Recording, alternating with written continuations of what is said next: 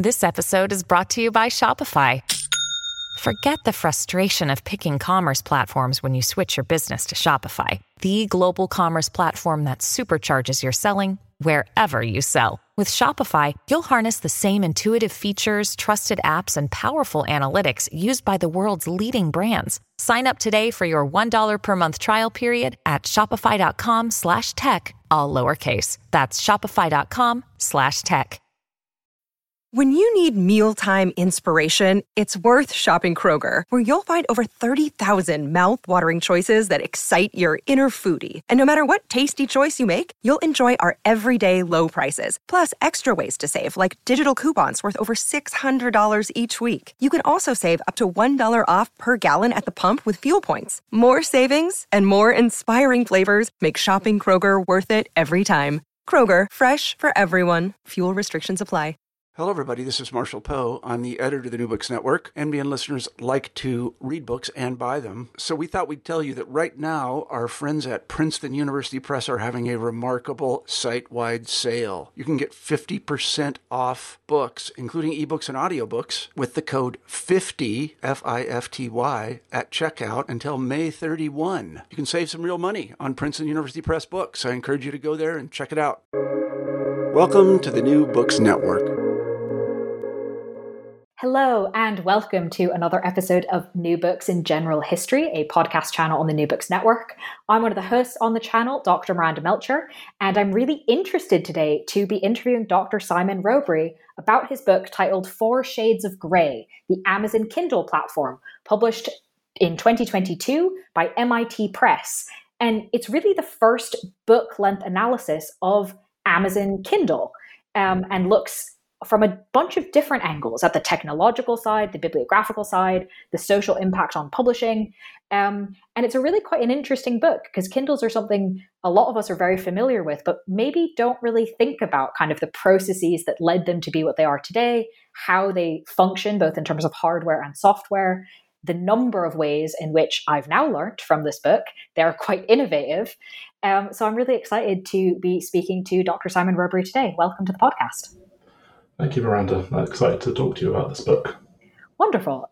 Could you please start us off by introducing yourself, your academic background, and explain why you decided to write this book? Of course. So I have had a kind of long history of thinking about the Kindle that dates back to when I was completing my PhD. So I've always wandered around various academic disciplines.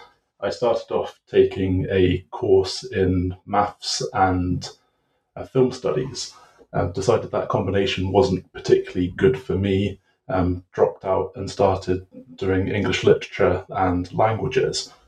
And my interest moved from thinking about reading books themselves to the material objects. And this was around about the time that the first Kindle came out. So I started my final undergraduate in 2007, and just starting to use the device and play around with it became an increasingly important part of my PhD in English literature. And this interest then led to me pivoting to looking at publishing studies in general. So my first academic job after completing my PhD in 2014 was in digital media and publishing at the University of Stirling.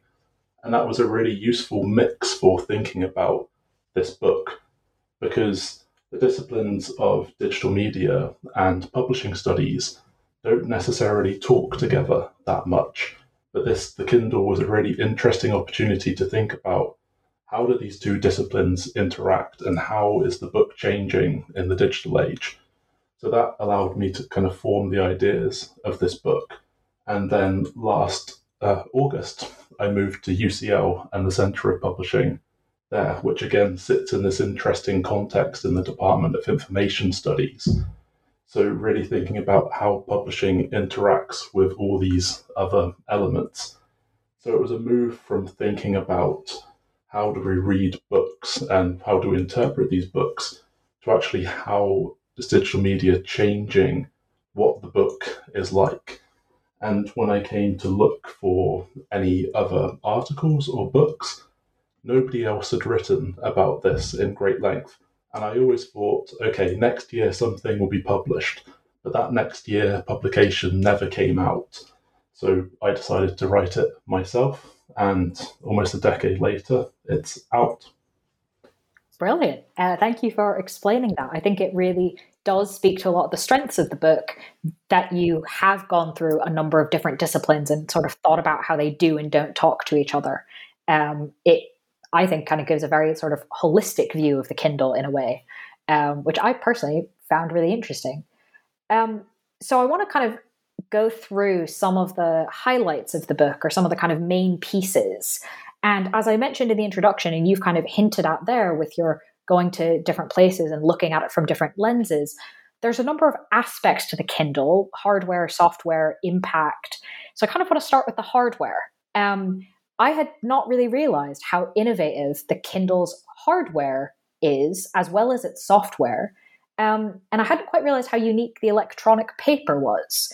Can you maybe explain to us what some of these key innovations in the physical object of the Kindle and how it works are? Yes, so the electronic paper is kind of a great encapsulation of how the Kindle was successful from the perspective of hardware, because despite Amazon's attempts to kind of restructure the narrative around ebooks and claim that nobody had ever created an e-reader or had thought about ebooks before the Kindle's launch, there had been many other attempts, but they weren't that successful. And one of the reasons was it's very difficult to read on a screen.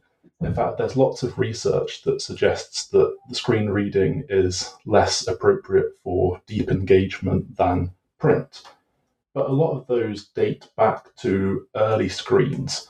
So even these days, something like a flat screen can be quite difficult to read from. But if we're thinking back to the late 90s, early 2000s, cathode ray screen, tube screens, these big bulbous monitors that you remember, are very difficult to read on for various reasons. Electronic paper was the opposite. So CRT, cathode ray tube screens, refresh multiple times. They're designed for kind of watching moving images, so TV, films, these sorts of things. Conversely, the idea behind electronic paper suggests that what if we imprint an image onto a screen and then don't refresh that until the reader needs that material to change? So keep it static, ensure that you don't need any lights to illuminate what the text is, and then you just go from there and create something that feels more like paper. And then in the advertising, you can claim that this is a lot more natural, even though paper is a very highly refined technology. And one of the interesting things about electronic paper that reflects this broader ecosystem of how Amazon built the Kindle was it's a very old technology. It dates back to the 1970s, and there were two very early implementations of electronic paper. One was to use it in early computer systems that never took off. The other was for electronic advertising. But it's interesting that the people that developed this technology did not think about how it could be used for book-style reading. And it lay dormant for a very long time. And then there were licensing issues. So there was a legal delay to allowing people to use electronic paper screens. This was all resolved in 2006, and then the Kindle comes out the following year. And just as with the iPhone, there's this idea that innovation doesn't just come from this one piece of technology, but from the ways in which lots of different technologies are combined into something far more powerful than its individual elements. So the electronic paper works in terms of a low power, low refresh screen, where essentially you just create a static image and it stays there for as long as you need it. This was then combined with lithium-ion batteries. So this idea of a rechargeable battery that, again, you just take a charge every now and again, and you don't need to refresh and recharge your device very often. So in the initial advertising that Amazon put out about the Kindle, they talked a lot about this idea of you only need to charge it once a month. And if you compare that to smartphones, so the early iPhone at that time, that was a lot more advantageous than saying you get a day's worth of charge from it. So there was nothing that was truly new to the technology industry, but all of these things combined, particularly from a consumer perspective, felt far more innovative and created something that had a real buzz about it in 2007. That's really interesting, especially about kind of how the context of it, the timing of it, meant that it wasn't just a technical innovation, it also had like quite obvious marketing benefits. And so can you kind of tell us a little bit more about that? Like obviously the iPad or the iPhone is happening kind of at the same time. There's this whole idea of like, wait, what do we do with all this new technology? You sort of spoken about the studies about reading on screens. What other ways was kind of the Kindle and the rise of the Kindle impacted or influenced by what else was happening in this particular period? Well, as a kind of technological aside and marketing, as a roundabout way of getting to your question, there's a very interesting early video for the Kindle One where they show it bouncing, and there was this idea of it being far more sturdy than other devices. So early iPads, early iPhones break on contact. And this turned out not to be true. I remember my first Kindle, it broke because some liquid got into the control panel. So there was this amount of hype in terms of what was going on, but it was seen to be very different to the previous technologies at the time. So early ebooks, if we can claim things between, let's say, 1998 and 2007 were this early period, they were very basic in terms of their functionality. They didn't look particularly interesting, and the industry had largely kind of forgotten about it and brushed it under the table because there was a heavy amount of investment in the early 2000s and a lot of hype about the potential for this new market. And this whole generation from 98 to 2002 had essentially dried up and never lived up to the hype. And one of the weird kind of historical facts around this is two of the most prominent e-readers from the early 2000s ended up being bought by Gemstar, who were a TV box set provider.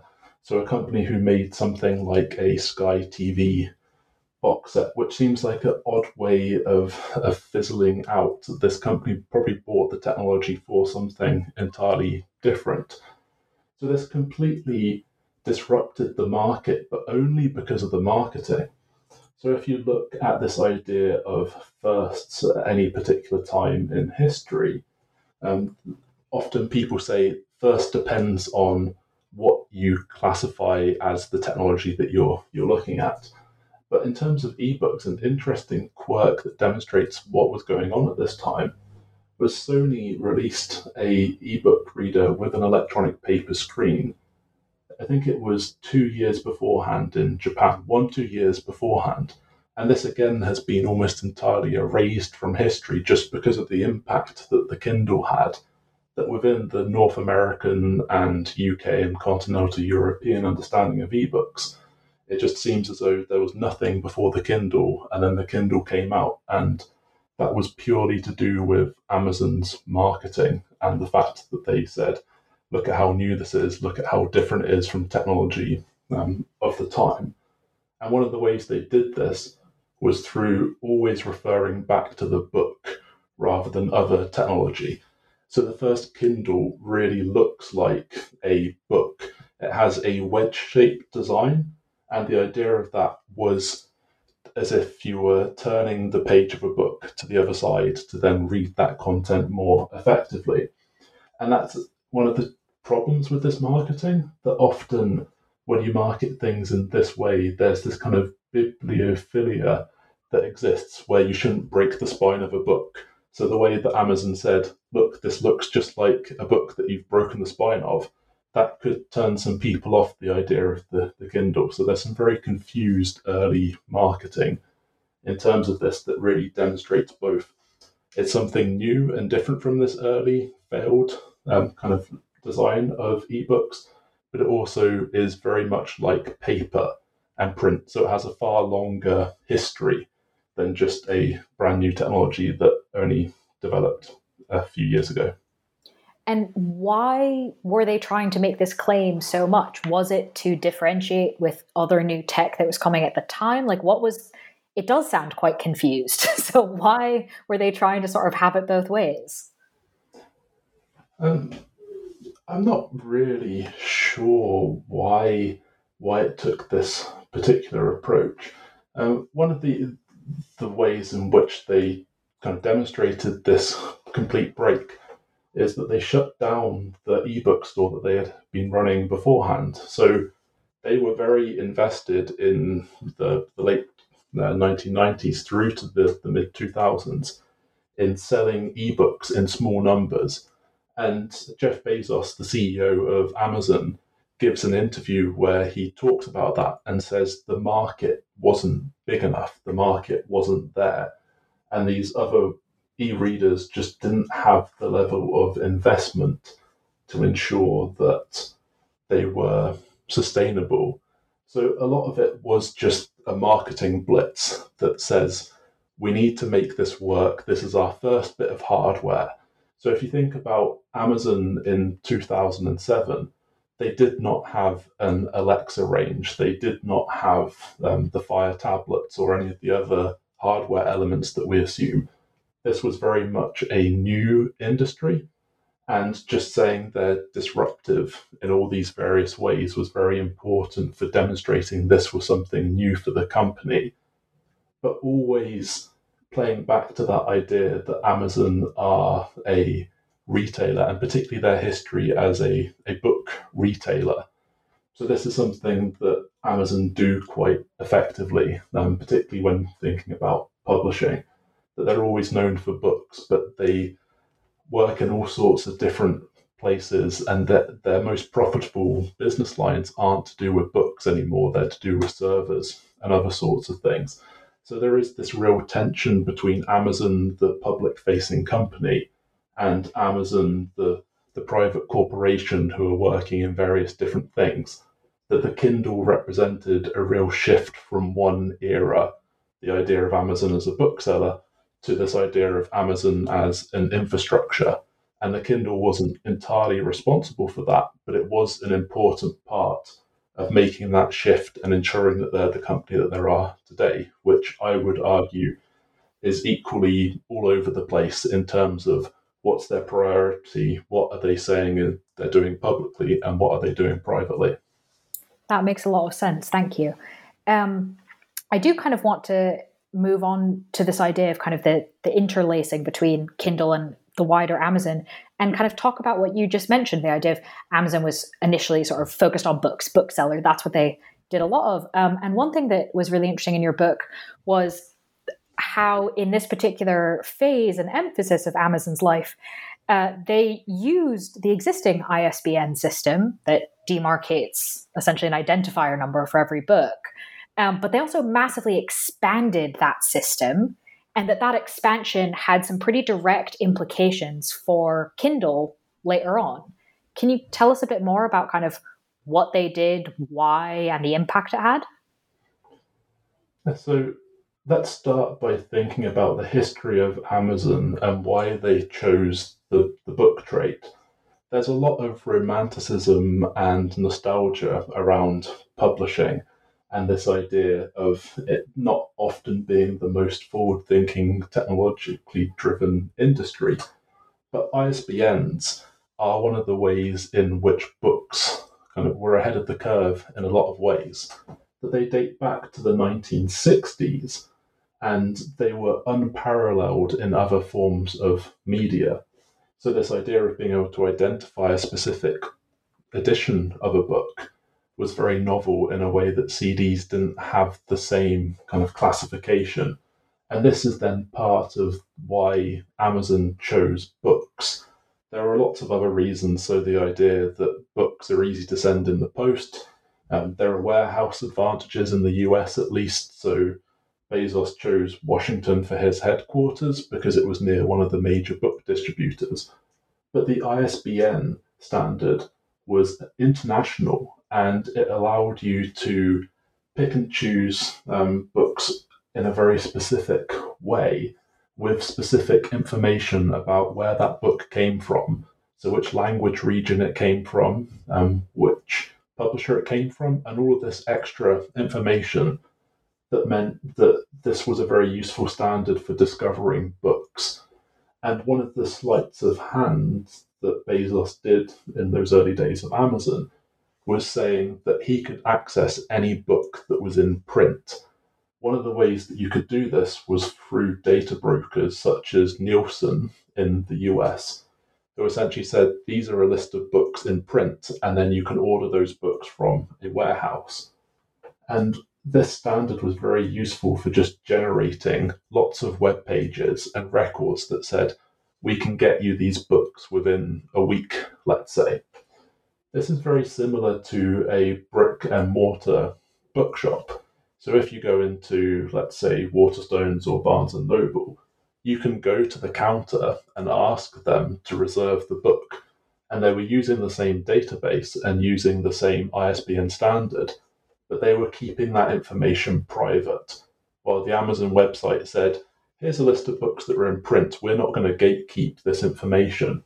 And it was that rigorous standardization that Amazon was exploiting in the way that other companies weren't at that time.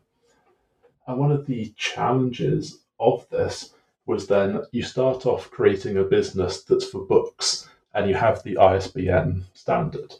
That's nice and easy to replicate. But once you start to move into other product lines, so CDs was an early example of this, but then this idea of the everything store now, it becomes far more difficult to say we're going to use the same standard. Their solution to this was to come up with the Amazon Standard Identifier Number, or ASIN. And ASIN's, just like one of the two ISBN standards, has 10 digits in it. And this allowed them, through this kind of comparative way of taking something that's 10 digits and then expanding the range of characters that could be used to include letters, allowed them to say, okay, this book has this 10-digit number, and then the CD can have a very similar identifier. This really worked up until the point that they started to publish ebooks and distribute ebooks, because ebooks from other bookstores use ISBN still. They have a separate e-ISBN. So if you open a book to the copyright page, you can probably see an example of here's what the print ISBN is, here's the hardcover ISBN, and here's the e-ISBN. And those identify the same books in different formats. Amazon chose to use their ASINs instead. So you end up with something that looks like a non-book, but it's an ebook edition of something, which starts to confuse kind of the system from a metadata perspective. But it does something that's a trademark of Amazon, which is to keep things within its own system, even if it would make more sense to have something that would operate within other companies' systems. And one of the odd things that I found out while researching this book is that other kind of entities within the Amazon universe, if you can kind of talk about it in that way, also have ASINs. So every user, so everyone who buys, reviews, uses Amazon has their own ASIN. And also every author. So authors have product pages on Amazon that say these are the books that are related to this author. These all use the same 10-character ASINs. And this makes it very difficult from a technical perspective to understand if something is a book, a person, an author. And they have expanded this, actually. So some of the ASINs for authors and users are slightly longer than 10 characters. But it all collapses in terms of a metadata standard. So this idea of describing data using other data in a very awkward manner, which protects Amazon from external researchers because things aren't clearly separated in the way that you would have ISBN for books and then a separate standard for identifying authors. So one of the things they do very well is keep things in-house and keep things difficult to reverse engineer. And that has always been one of the running challenges in terms of writing this book, is staying one step behind where Amazon are in terms of how do they represent people, books, and all of these sorts of things, rather than being several steps behind because I'm always trying to chase what the latest development is. So they've cleverly taken this public standard, taken the competitive advantage of other companies, and then created their own proprietary standard that's very close to that standard, and use that as a way to gain further competitive advantage. So these are kind of the hallmarks of Amazon across different product lines and services. Well, in fact, it sounds quite similar to what you describe in the book around the file format of individual Kindle files. So like the literal, I guess, software that you buy that becomes the book, also is similar to other ebook file formats, but is specific to Amazon, has kind of remained that way, and seems quite difficult to change or reverse engineer, even though it has led to user complaints and lack of consistency in the user experience. So can you maybe tell us about it sounds like it's the same sort of thing looking at the actual Kindle files. Is that right? Yes, and this has come up recently in an article that I think Mashable published that said, finally, Kindles will be able to read EPUB, which is the industry standard. So every other ebook platform other than the Kindle uses EPUB, and it's based on open file formats that people understand. So very similar to a web page, it uses HTML, CSS, all of these sorts of formats that are well documented and easy to create content for. Amazon don't want to go down that particular route and have always had their proprietary formats. And as I said earlier, this was their first foray into creating hardware. And this is a very hard pivot for a company to make. And one of the ways that they kind of developed this more quickly and more fluidly was to acquire other companies. So they acquired a company, the French company called MobiPocket, back in 2004. And MobiPocket was one of the many competing standards before EPUB came out. So around the mid-2000s, EPUB was developed and agreed on by technology companies, publishing companies, notably not Amazon, as a more open format. But before then, there were essentially lots of different competing formats, and every ebook reading software had its own requirement, which, as you could understand, is a nightmare for a publisher who then has to create 20 different copies of the same title for each individual platform. EPUB solved that problem around the mid-2000s. Unfortunately, Amazon were already thinking about the development of the Kindle earlier, so you could say 2004 was one of the earliest years they were thinking about it, and that's why they acquired MobiPocket. And as a very secretive company, their acquisition was primarily driven by their true desire, which was to create an ebook reader, but also a public-facing response for why they're acquiring that. So MobiPocket was a very popular ebook store as well that used this proprietary format. And this proprietary format has a longer, weirder history. And in my chapter on format in the book, I talk about this in terms of a kind of geological excavation. That you take the contemporary Kindle file format and you chip away and you dig the layers back. And once you've got to the core, you have something that is derived from what's called PRC. So PRC is a very old, archaic file format for the Palm Top series. And it was initially designed to allow database entries to move from one system to this portable system and reduce the size of it. And this is one of many examples within the history of ebooks where people haven't had the relevant tools to create or to read what they want on screen. So they make do with what they can. And two of the weirdest examples I came across from this era in terms of this, people would code Game Boy cartridges to read public domain texts. So there are files that you can download on the internet that allow you to read Moby Dick on a Game Boy.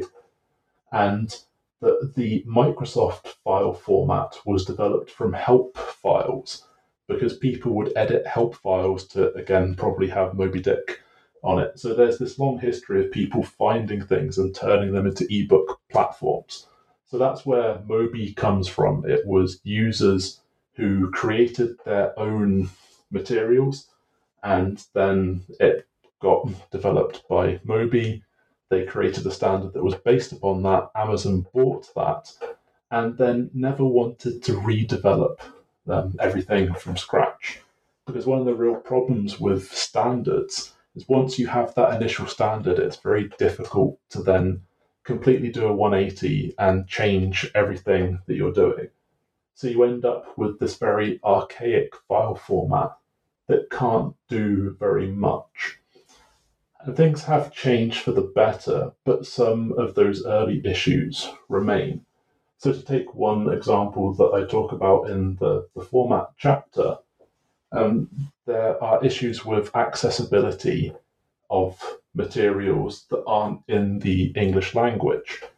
Because when you're developing a closed system, you need to think about all possible use cases. One of the decisions that Amazon made to make their file format smaller in terms of how much room it took up on the device was to restrict the characters that you could display on the screen to an alphabet that's known as Latin 1. And Latin 1 says anything from A to Z in both lower and uppercase numbers and some punctuation marks are all the characters that we can render on the screen. This had several key failing points in terms of internationalization. So I have a screenshot in the book that shows a complete page of Crime and Punishment by Dostoevsky that you can't see any of the Russian text because there's just not the way of showing what that looks like because of this purposeful choice in the file format that says we don't want to display non-English characters. But this also has a consequence in books that use more playful typography. So one of the fun things I did when researching this book was find ebooks that were broken. And a good example of this that I don't think made it to the final cut of this chapter was a book by Keith Houston called Shady Characters. And he's talking about a lot of non-standard print-based typographic characters, so things that we can see as a precursor to emoji.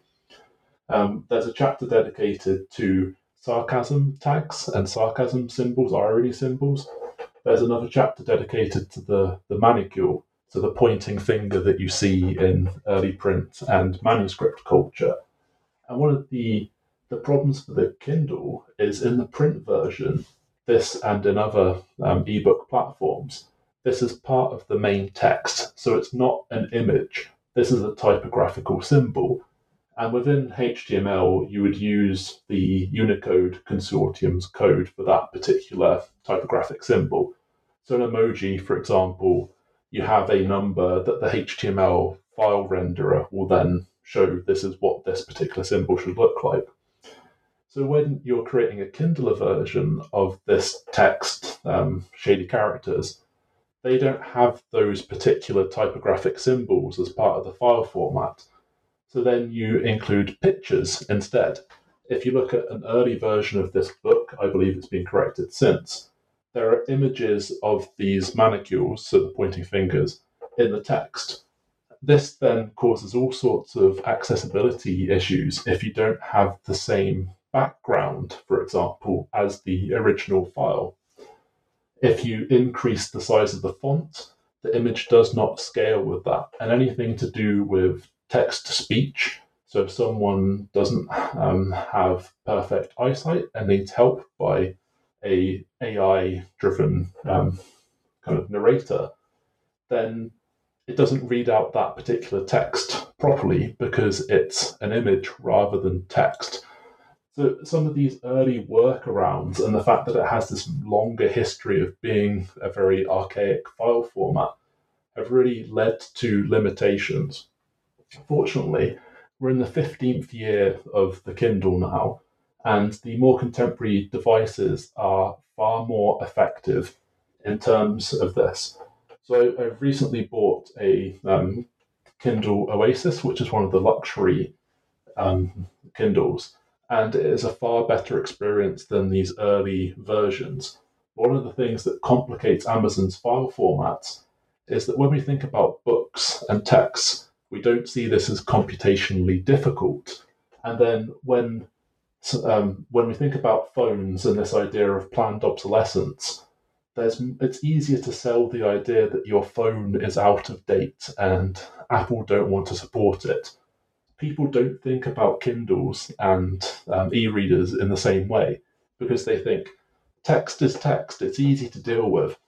But because people still want to use their Kindles from 15 years ago, and some of the most popular on the resellers market are from 2009 because they created these very big Kindles that then they never sold after that.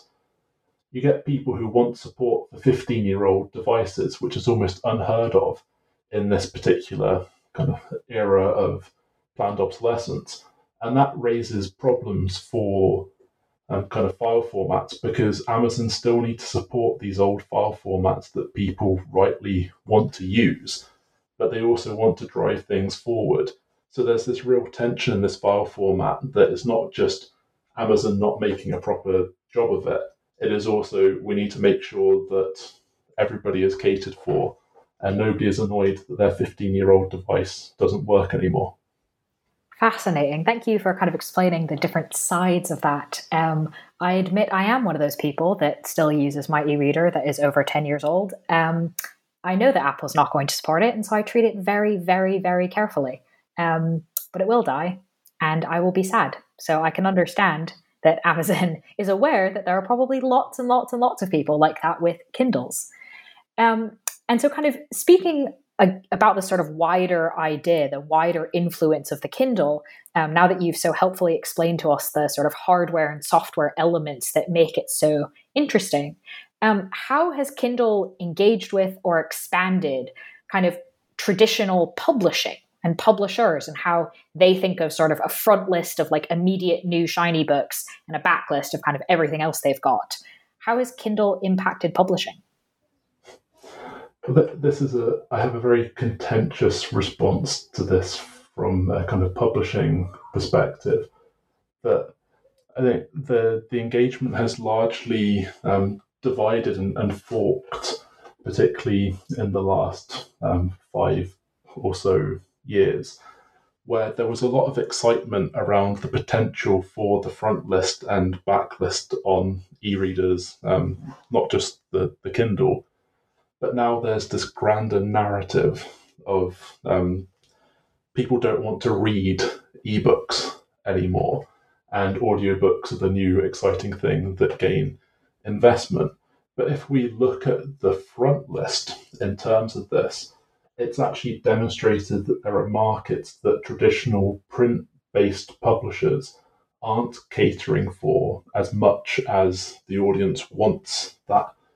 And interestingly enough, these are genres that are well represented in print. So in terms of front list, you see the development of Kindle Direct Publishing. And this has had a great impact on the industry, the idea that authors can publish material directly to the Kindle rather than going to a traditional publisher. Although there are lots of publishing services that have replaced that. So freelance editors, freelance marketers, or authors are taking on the role of publishers in various ways. So this has changed the idea of the front list, because now you get an accurate view of just how big some of these markets for new shiny books are. And romance, one of those print-based genres that was very important to publishers, there's a far greater market for that digitally than there ever was in print, which is amazing because there was a massive market for that in print. And this really shows the kind of divergence between the markets, because the front list still works with a print-first model. So what books will sell the most print copies, because that's our first business model. And then this divergent market has demonstrated these are the sorts of books that people read, and read in great quantities. And this has become a real issue in terms of digital publishing more broadly, because companies, subscription companies, so this service Script, who allow you to pay a certain amount of money per month to then receive unlimited content, had to restrict the amount of romance fiction that users could engage with, because they were reading far too much and it was causing them too much of a profit loss from it. So from a front list perspective, there's a real divergence between the traditional print-based industry and the new digital kind of platforms. And a kind of limiting factor of that has also been this idea that the price of books needs to be higher than it is. And there are discussions in the industry around, is the recommended retail price of a new title sufficient given increase in supply chain costs and everything like that? But from an ebook perspective, there's this real challenge of value proposition, where you can buy an app, you can buy a cheap game for £5-10 at very max from an app store, while a new book in hardcover might be £20-30.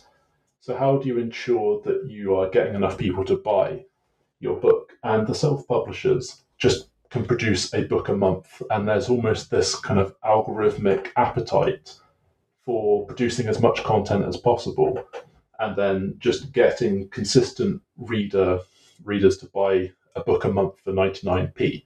That works for self-published authors, but for big brand names, they still need to be charging, in the American context, $30, while initially the Kindle, you could buy a bestseller, a frontlist title, for $10.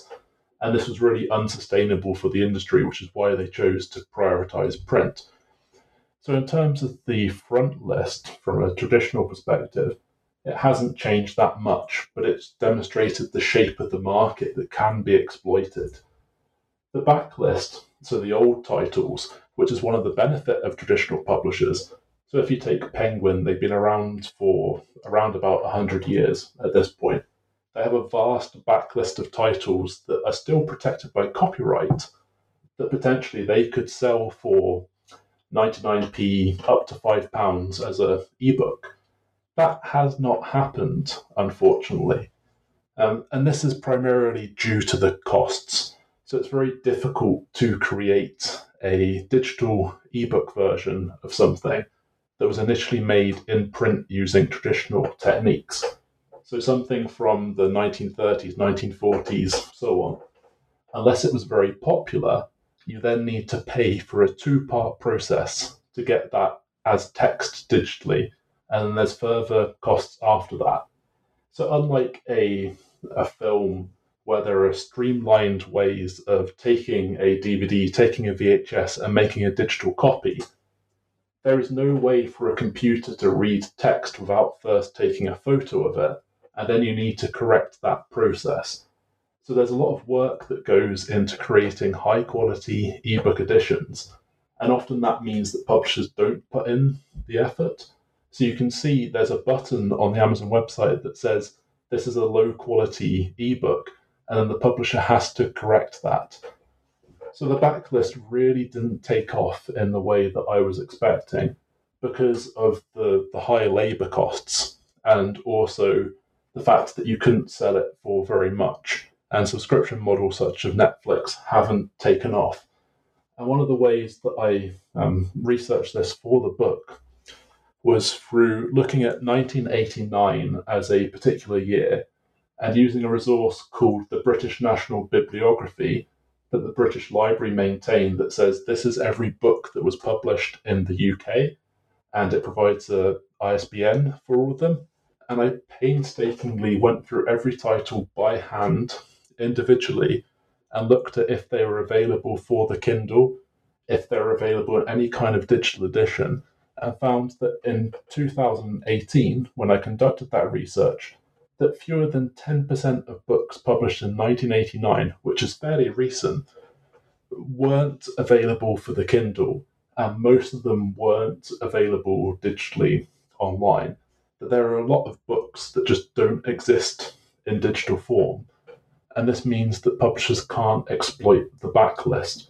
And a lot of those titles in 1989 would still be relevant because there was, for example, a lot of discussion around Soviet Union and the Cold War. So that if publishers could get the costs down, one way of easily pivoting would be what's in our backlist that we could put back as a cheap Kindle edition, but the market's just not there and the economics aren't there, which is one of the great shames of the kind of contemporary ebook market. Fascinating. Yeah, thank you for explaining that. I think I do remember initially with ebooks and Kindles, there were a lot of kind of old things out of copyright, and it was like, oh, this is super cool. And then I was like, oh, wait, hang on a second. Like every second word is misspelled or smushed together, or I can't read it. It's blurry. Thank you for explaining why that is true.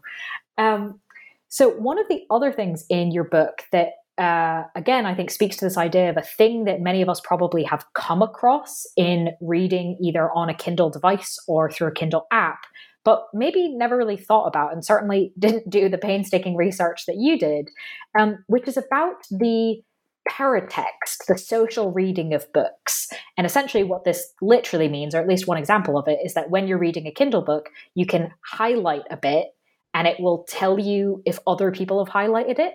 Or you can read it and there'll be a little underline and it will kind of indicate that other people have found this sentence or this quote or this phrase to be something worth highlighting for whatever reason.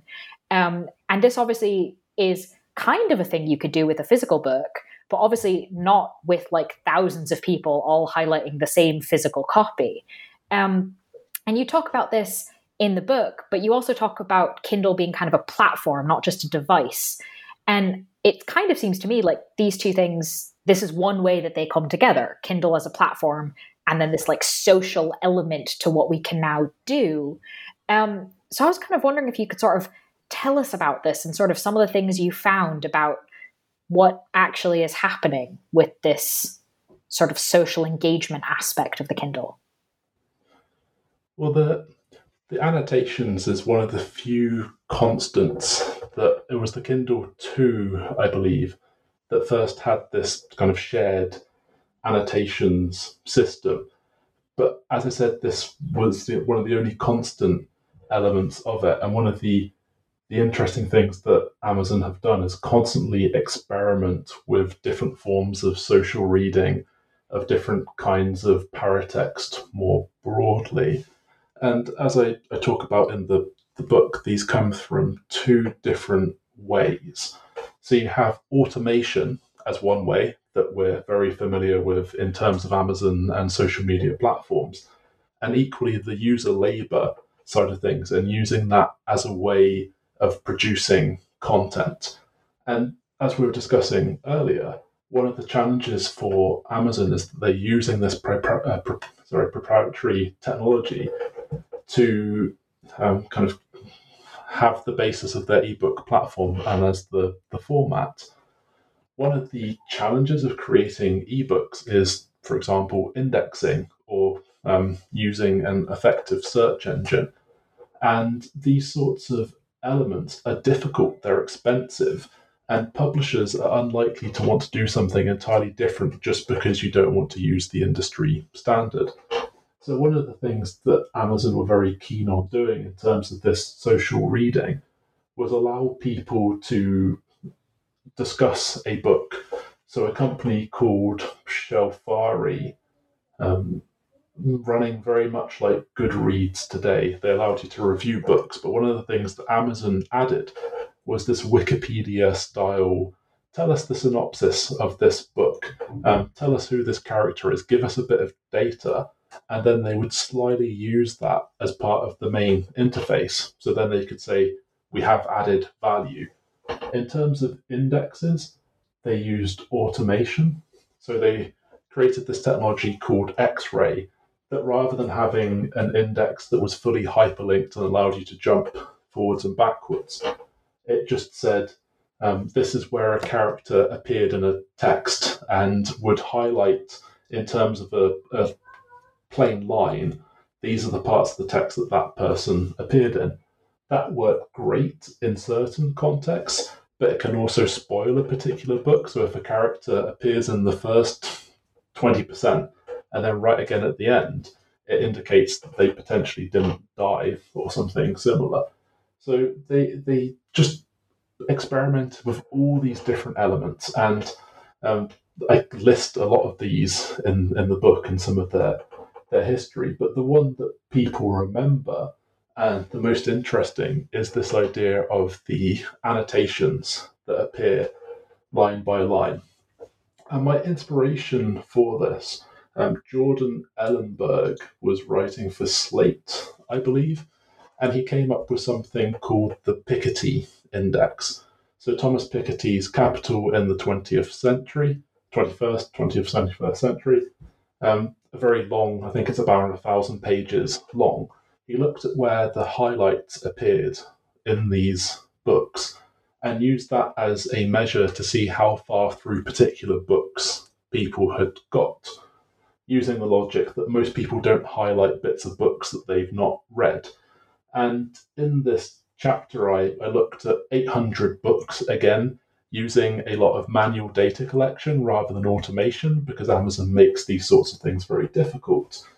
I demonstrated that it's not quite that straightforward, that there's algorithmic mediation. So this idea of 1,000 readers have highlighted this particular passage. Amazon have algorithms that, just as with other social media, kind of pick and choose particular things.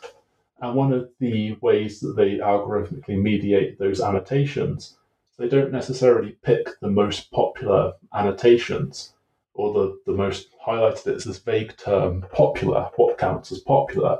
And they tend to appear more towards the beginning of the book because that's what the algorithm wants to present. And one potential reason for this is you can download an extract of the book, and it is always the opening section of it. So if you include highlights that say 2,000, 5,000 people have highlighted this, then people are more likely to buy it because they see that other users have engaged with that. So there's a lot of algorithmic mediation that means that this whole idea of exploring social reading that a lot of my kind of colleagues who look at digital reading platforms, it can often not give an accurate picture of what's going on, but there's a clear reason why Amazon have kept it for so long, and that's because it is engaging as opposed to some of the other things that they've included. And as a kind of follow-up from what I've said in the book, I should be fair to Amazon and say that they have improved some of these systems.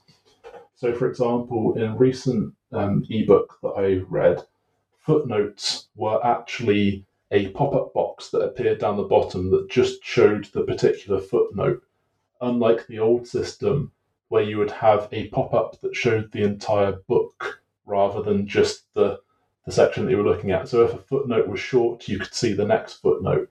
And the worst way that this functioned was the dictionary. So the early dictionary as a paratext, so you click on a word that you don't know and it shows the definition. If the definition was too short, it would show its context within that particular ebook, which demonstrated it wasn't a separate database. It was just an ebook that you looked at with a little preview section. So this whole use of paratext and social reading can really confuse readers, And one of the interesting things that I found when looking at online discussions around ebooks, and there is a very enthusiastic community that does this, that the Indian Amazon had something called Kindle Lite. This was primarily developed for bandwidth of users, so they couldn't necessarily get the full downloaded version. It reduced the Kindle interface to the most important elements and ended up essentially being 2 megabytes and the version of choice for connoisseurs who happen to download it, because it removed all of this. So again, there's this tension between Amazon fitting into this Silicon Valley kind of hype cycle of we need to create something new each year, we need to add a new feature, and also readers just wanting to read their books. So with these annotations, kind of like why do you want to see what other people have highlighted? It might be a curiosity, but ultimately, what does it add to the reading experience? So there's this tension that kind of exemplifies a lot of what we've been talking about in terms of the public-facing side of things and the private, and the difference between what Amazon think people want and what at least the dedicated users want. Yeah, thank you for explaining that. I think it's a really interesting aspect, and kind of in the book you have a number of really interesting examples where you kind of demonstrate particular cases. You already obviously talked us through one, but there are a bunch in the book that show sort of different detailed aspects of it that's really interesting. So thank you for giving us kind of an overview to this topic. So as we move towards the end of the interview, I have kind of some big picture questions. First off, something you write in, I believe, the conclusion or the end of the book, where you argue that the quote, the golden age of Kindle is over. Why? This is something I touched upon earlier in terms of industry interest. So certainly when the Kindle first came out, there was a lot of excitement around how this would disrupt the industry, how it would create new revenue models. And as we've spoken about, the potential for both front list and backlist titles for publishers who weren't willing to invest enough money ended up fizzling out a lot of that interest, and this narrative of print books being better than ebooks has come to dominate the trade section of the industry, at least. So there is this real nostalgia for print that after that initial excitement died out. At the same time, Amazon have expanded their interests. The Kindle isn't their only hardware. They are known for doing far more at this particular time. So it became less and less of a priority for Amazon to update the Kindle when they had other hardware, other services, other media. So if you look at kind of what Jeff Bezos is doing now in terms of his private acquisition of the Washington Post, and also things such as Amazon Studios and creating such properties as the Lord of the Rings TV show, it's no longer as interesting text. That text is just text to a lot of these people. It's not the most flashy, technologically driven kind of media format. And as Amazon have moved into these other types of media, they've stopped caring so much about the Kindle, to the point that the 10th anniversary was very low key. There wasn't any major celebration of it being 10 years since Amazon had completely disrupted the industry. I think there was a blog post by Amazon, and that was about it. So a lot of the interest has died out as the technology hasn't continued to develop and go in the directions where people thought. So some people would have assumed at this point that we would have full color e-paper, but that's far more technologically difficult than initially assumed. So there's some disappointment in that. It didn't necessarily play out in terms of developing as fast as other technological formats such as smartphones have in the last 15 years. That makes a lot of sense. There are a lot. Amazon's doing a lot.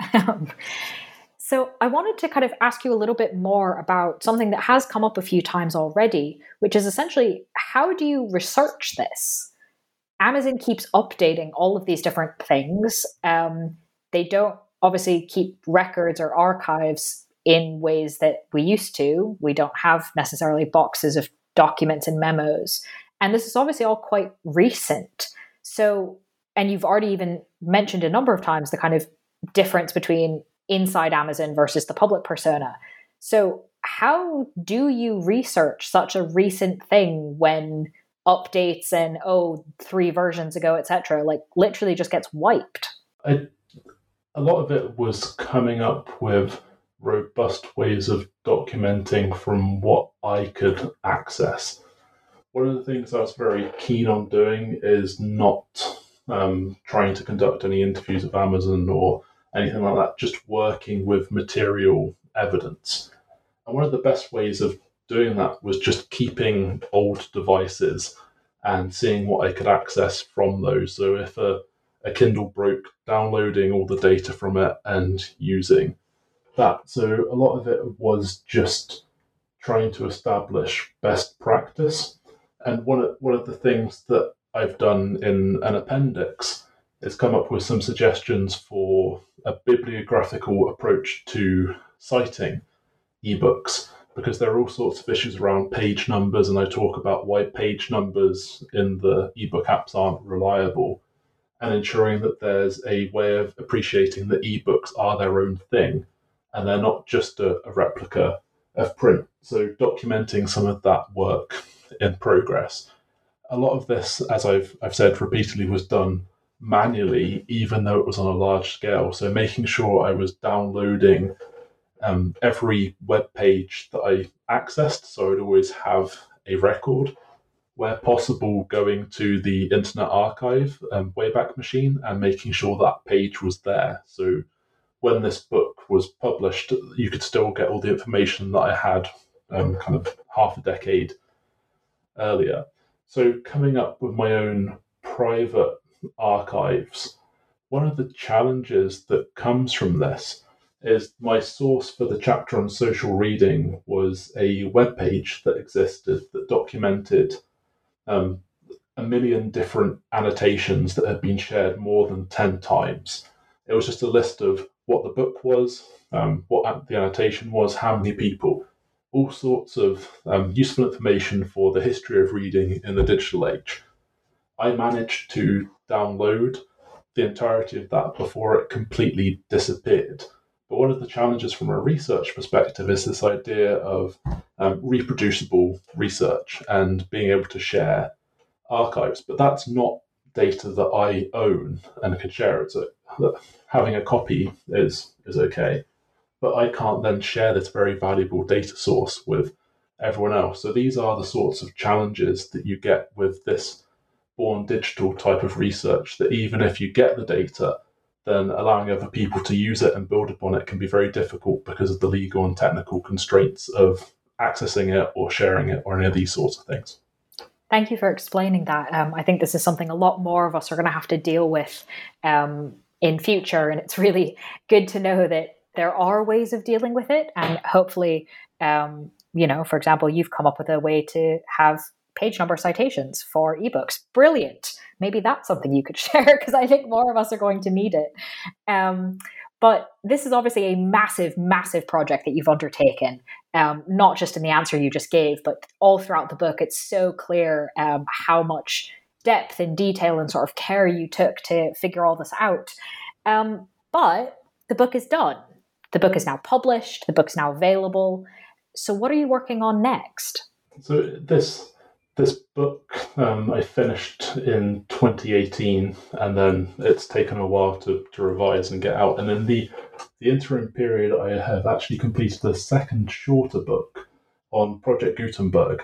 So going back to this idea of the first ebook distributor and conducting a very similar analysis of Project Gutenberg and debunking some of those myths around what they were actually doing, where they were doing it, what sort of content does Project Gutenberg host. So I've spent a lot of time on that, but that is almost done as well now. So the next big project is thinking about the importance of text in the history of computing. Because before you could transmit large images online and watch movies, text was the primary format other than the numbers. And there's this long history around that I think is worth unpacking, because the history of computing for its early decades did depend on text. And then all of a sudden, you could view moving images, you could play music, and it completely changed things. And that history of text and its importance has been erased. So I think this will be the next decade-long project. It's in its very early stages, but teasing out what that looks like, what's the hook, and things like that. So after having sworn off never writing a book again, I'm very excited to now, having had that space to think about, okay, what is this big thing that I do over the long term, or doing shorter projects in the meantime? All right. Fair enough. Well, I kind of do hope you will end up with another book, because that sounds very interesting, and maybe we could have you back to talk about it. But while you go off and research what sounds like a massive project, listeners can read your book that we've been discussing in this episode, which, as a reminder, is titled 4 Shades of Grey, the Amazon Kindle platform, published by MIT Press in 2022. Dr. Simon Robery, thank you very much for joining us. Thank you, Miranda.